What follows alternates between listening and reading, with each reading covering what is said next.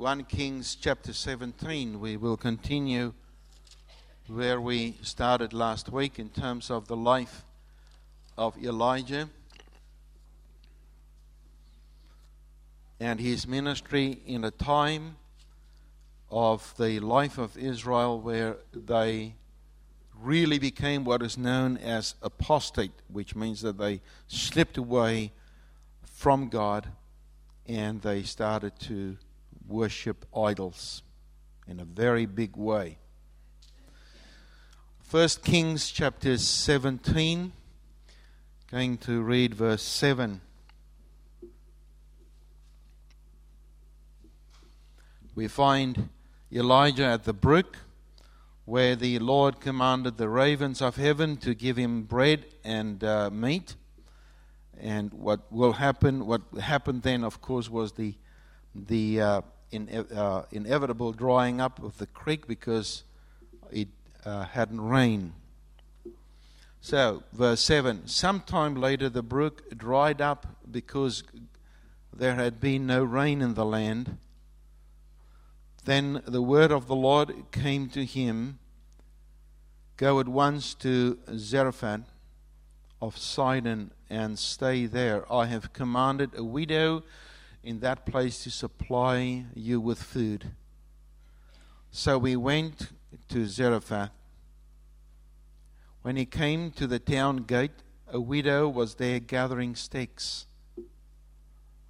He called to her and asked, "Will you bring me a little water in a jar so that I may have to drink?" As she was going to get it, he called, "And bring me, please, a piece of bread." "As surely as the Lord your God lives," she replied, "I don't have any bread, only a handful of flour in a jar and a little oil in a jug. I'm gathering a few sticks to take home and make a meal for myself and my son, that we may eat and die." Elijah said to her, "Don't be afraid. Go home and do as you have said. But first make a small cake of bread and for me from what you have and bring it to me. And then make something for yourself and your son. For this is what the Lord, the God of Israel, says. The jar of flour will not be used up, and the jug of oil will not run dry until the day the Lord gives rain on the land." She went away and did as Elijah had told her. So there was food every day for Elijah and the woman and her family. For the jar of flour was not used up, and the jug of oil did not run dry, in keeping with the word of the Lord spoken by Elijah. Sometime later, the son of the woman who owned the house became ill. He grew worse and worse and finally stopped breathing. She said to Elijah, "What would you have against me, man of God? Did you come to remind me of my sin and kill my son?" "Give me your son," Elijah replied. He took him from her arms, carried him to the upper room where he was staying, and laid him on his bed. Then he cried out to the Lord, "O Lord my God, have you brought tragedy also upon this widow that I'm staying with by causing her son to die?" Then he stretched himself out on the body 3 times and cried to the Lord, "O Lord my God, let this boy's life return to him." The Lord heard Elijah's cry, and the boy's life returned to him, and he lived. Elijah picked up the child and carried him down to the room of the house. He gave him to his mother and said, "Look, your son is alive." Then the woman said to Elijah, I know that you are a man of God, and that the word of the Lord from your mouth is the truth. Once again, may the Lord add His blessing to the reading of this word.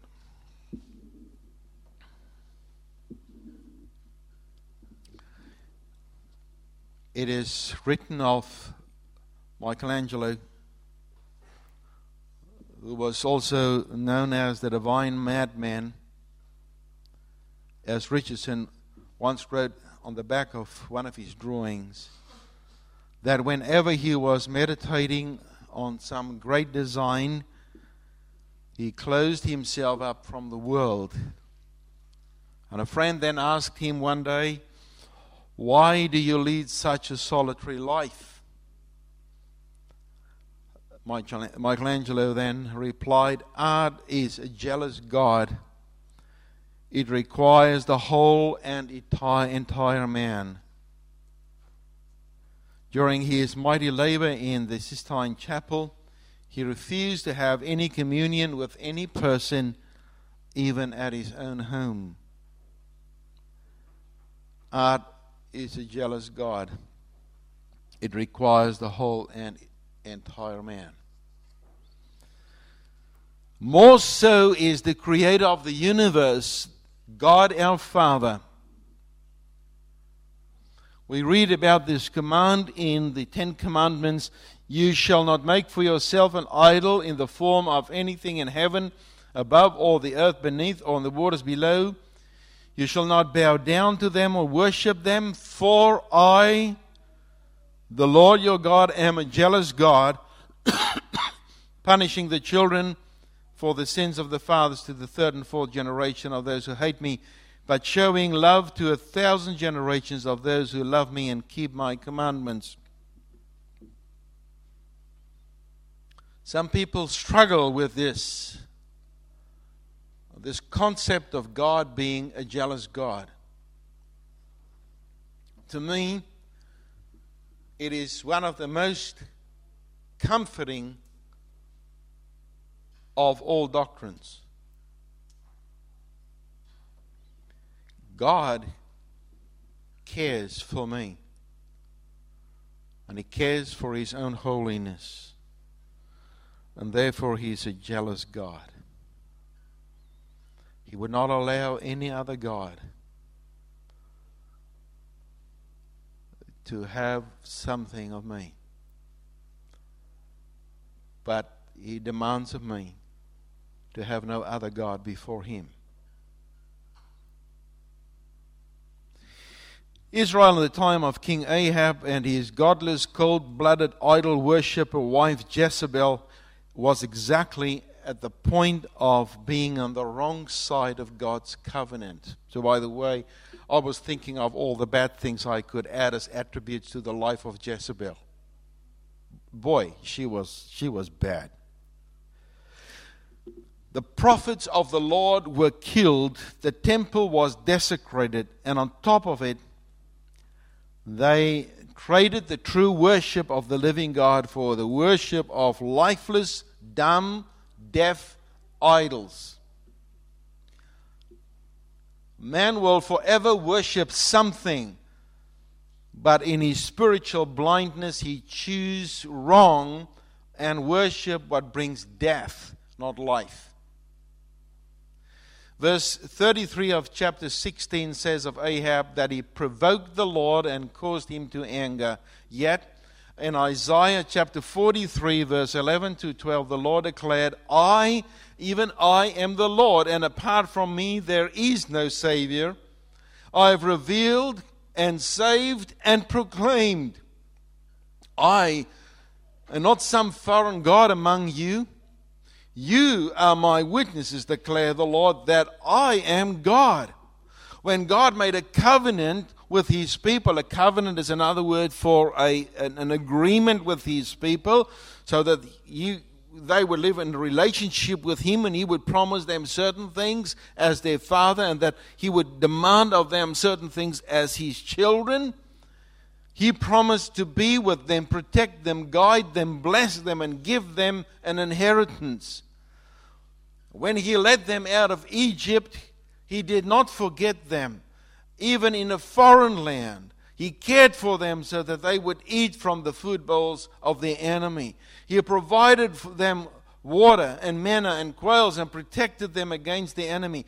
He was good for them and honored His agreement with them. But then their unfaithfulness came between them and the Lord. They were not faithful. Time and again they turned against the Lord, worshipped other gods, and sinned against God. He would then withdraw from them His hand of blessings till they repent, and He would forgive them according to His covenant mercies.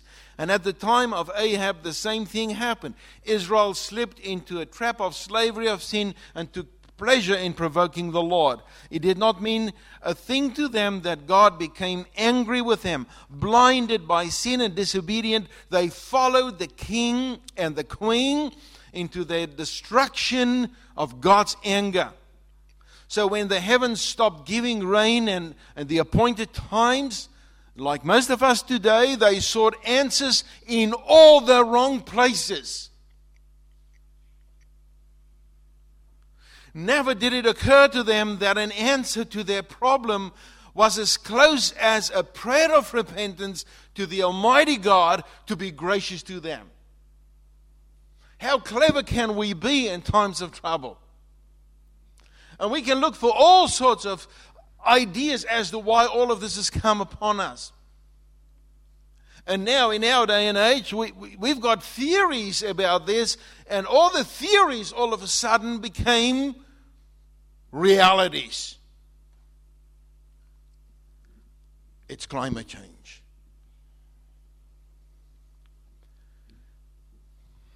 I thought about it. Do you think that our society, our modern society, is any better than it was in the time of Noah? I don't think so.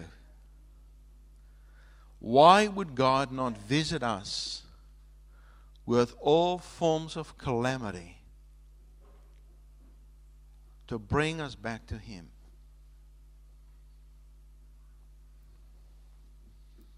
Therefore, God visited His people.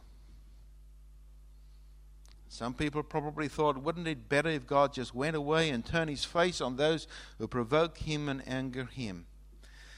Did God's righteousness compel Him to leave His people on their own, to their own devices without Him? The world would love to think God has given up and walked away. God is not part of our thinking anymore. God is dead.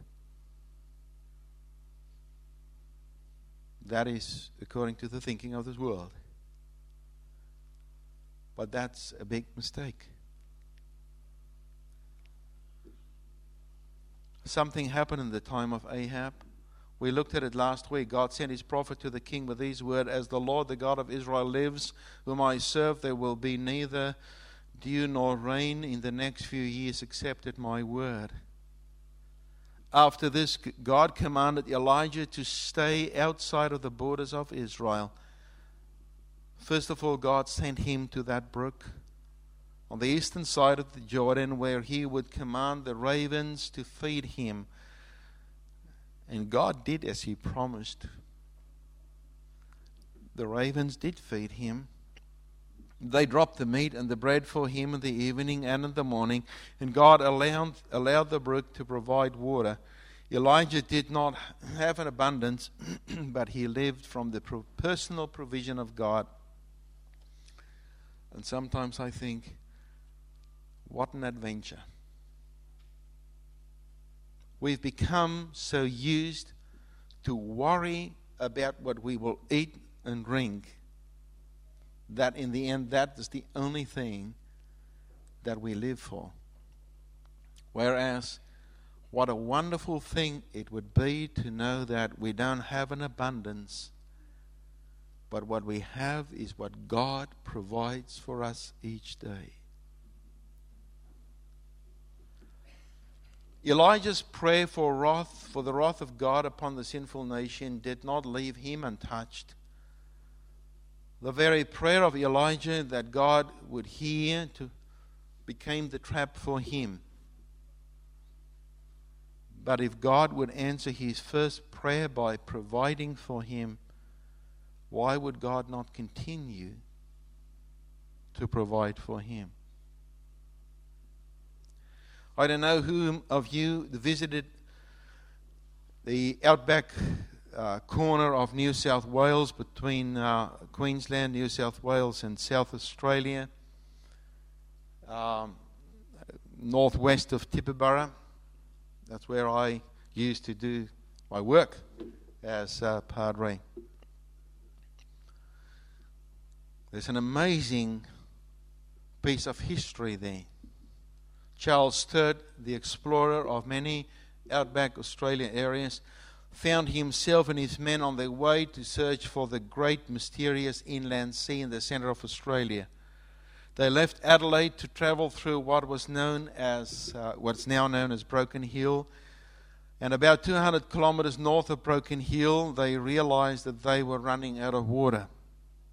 He sent men out to search for streams, and eventually they found a water hole in what is today called the Corner Country, not far away from Milparinka, south of Tibooburra.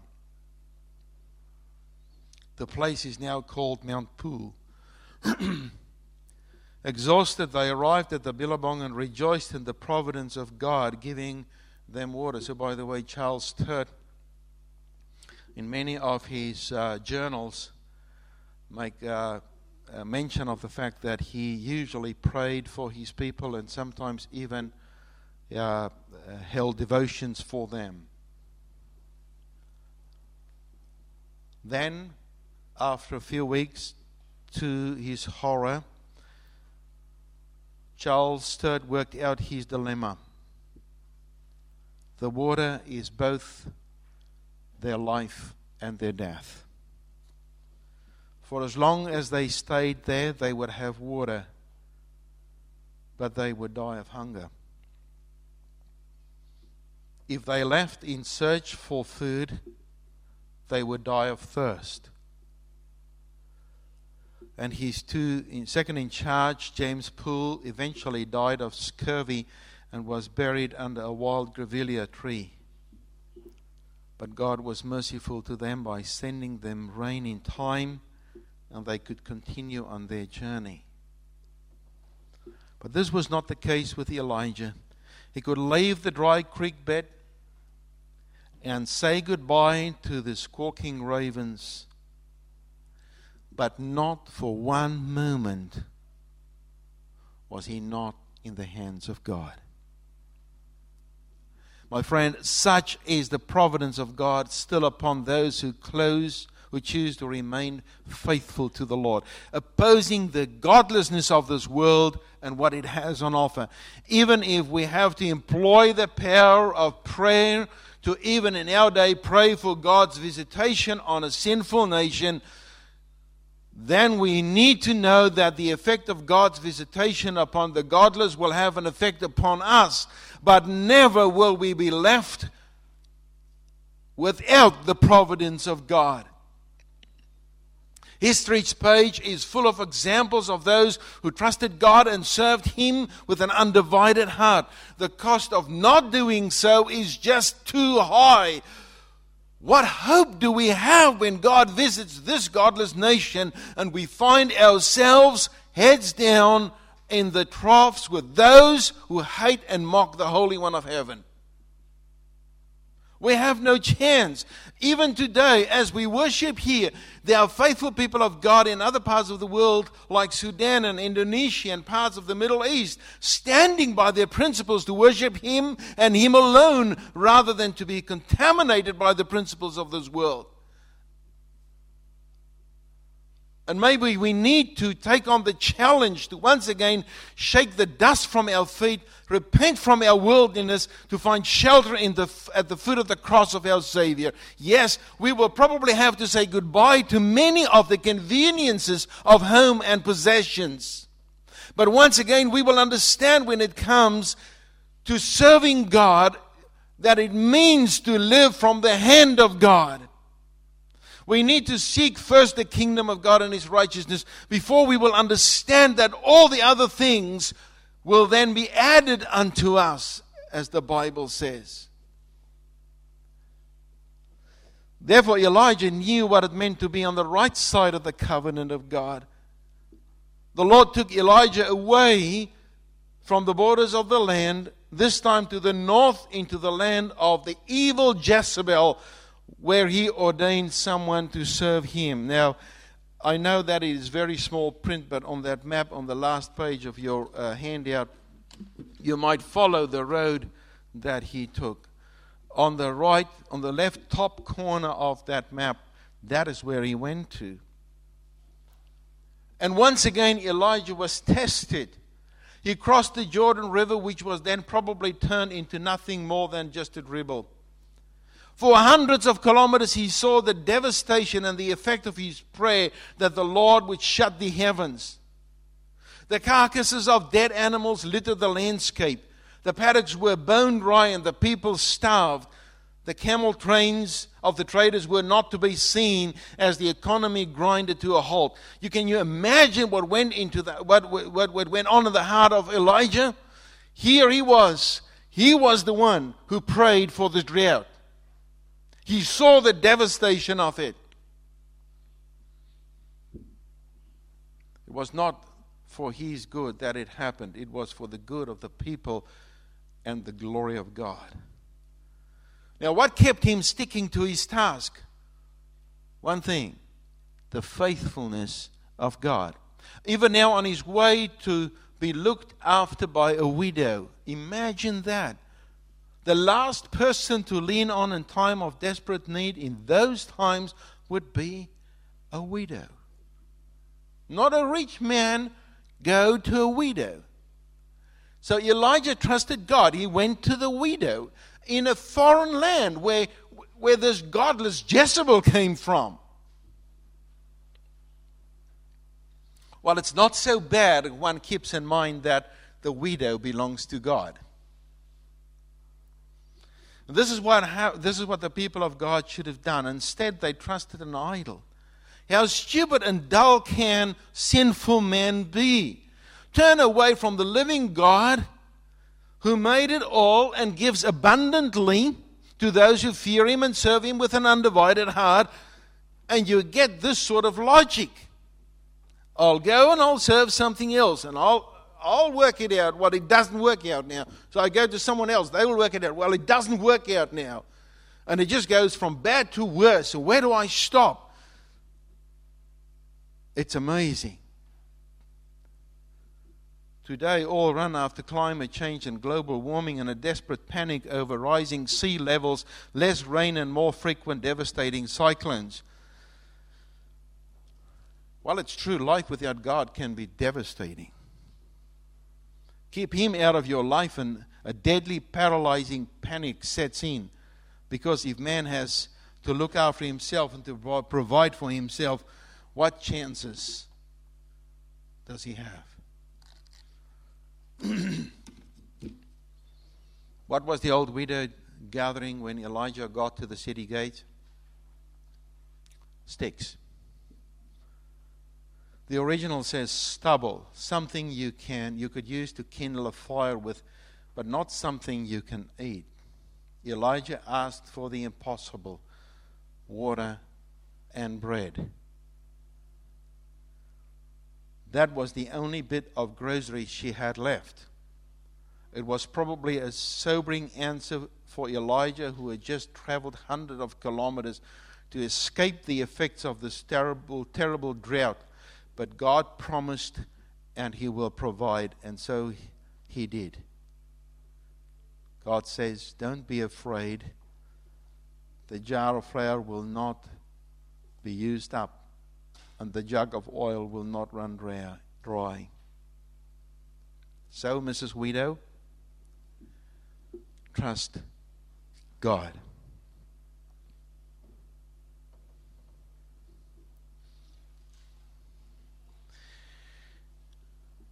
till that dreadful morning when she saw the lifeless body of her young boy on the bed. For days prior, she saw him slipping away, and the prophet had done nothing to help. And now he's dead. What's good in a bottomless jar and an ever overflowing oil jug if you've lost your dearest? First your husband, and now your son. She took it that the holy God of Elijah visited her to punish her for her sins of the past. But Elijah did not answer her allegations. He just asked for the dead son. In the upper room of the widow's house, he prayed again to the living God. "O Lord, my God, let this boy's life return to him." The Lord heard Elijah's cry and brought the boy back to life. This was the first recorded incidence of a person raised to life in the Bible. God is good. And it was probably to Elijah, as it was to Ezekiel in the valley of the dead bones, an enormous encouragement to know that God is powerful to also bring back to life his people, Israel. Israel, God's chosen son. Even after the depths of spiritual darkness and death they found themselves in under Ahab and Jezebel. It was almost as if the breath of Elijah was symbolic of the breath of the Spirit of God breathing into a lifeless church, a new life and hope and service to the Lord on the day of Pentecost, as his people prayed in the upper room then. This episode to us serves as a precursor to the real Son of God, Jesus Christ. He was more than Elijah and more than any other prophet. He was the one who took the sins of straying Israel, the sins of you and me and of the world upon him. Those who could not even learn from their mistakes by turning their backs to God because of their stubborn sinfulness and hardness of heart. And he took it upon him. And he also died after he took the punishment of the righteous God to himself. But God raised him so that those who believe in him will never really die but have eternal life. That is the message of the Bible. My dear brother and sister, where God is not loved with an undivided heart, and where he is treated as just another foreign God, there he is not in the midst of his people. The covenant of grace he made with his people demands his righteousness to pour out wrath and curse instead. Man is left to his own devices, and there is simply no future. Is this what we've seen in our day? More so. Has the church gone along in a spirit of unholy worldliness by contaminating her minds, by thinking the thoughts of this world after it? Then there is no hope for us. God will raise up a people for himself somewhere else. He is not dependent on us. And like Elijah, we are called to serve God with an undivided heart because he is a jealous God, and God does not change. He does not share his life and his love with anyone else. Let us learn that lesson today. But let us also learn this lesson today. Nothing is impossible for God. If he did not withhold his dear son, but gave him for us also, will he not give us what we need to fulfill what he called us to do? And therefore we need to understand today, seek the righteousness of God. When? Sometimes? First. Seek the righteousness of God first. and all the other things will be added. Seek Christ first, and all the other things will be added. Follow Him with an undivided heart through the spiritual drought of this world. Lay down at His feet your desires as a sacrifice to His service, and trust Him to add what is needed for your journey of service, all for His glory. Michelangelo said, art is a jealous God. It requires the whole and entire man.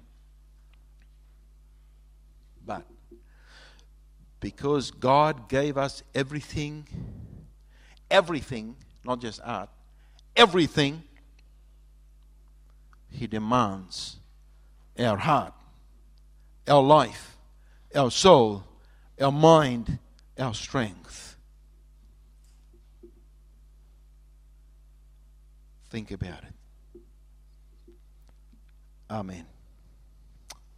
Our Lord and our Father, we stand before You as people who have been contaminated by this world. We've allowed this world to come into our homes and into our hearts, into our mind. We've allowed popular ideas to dominate the way in which we live.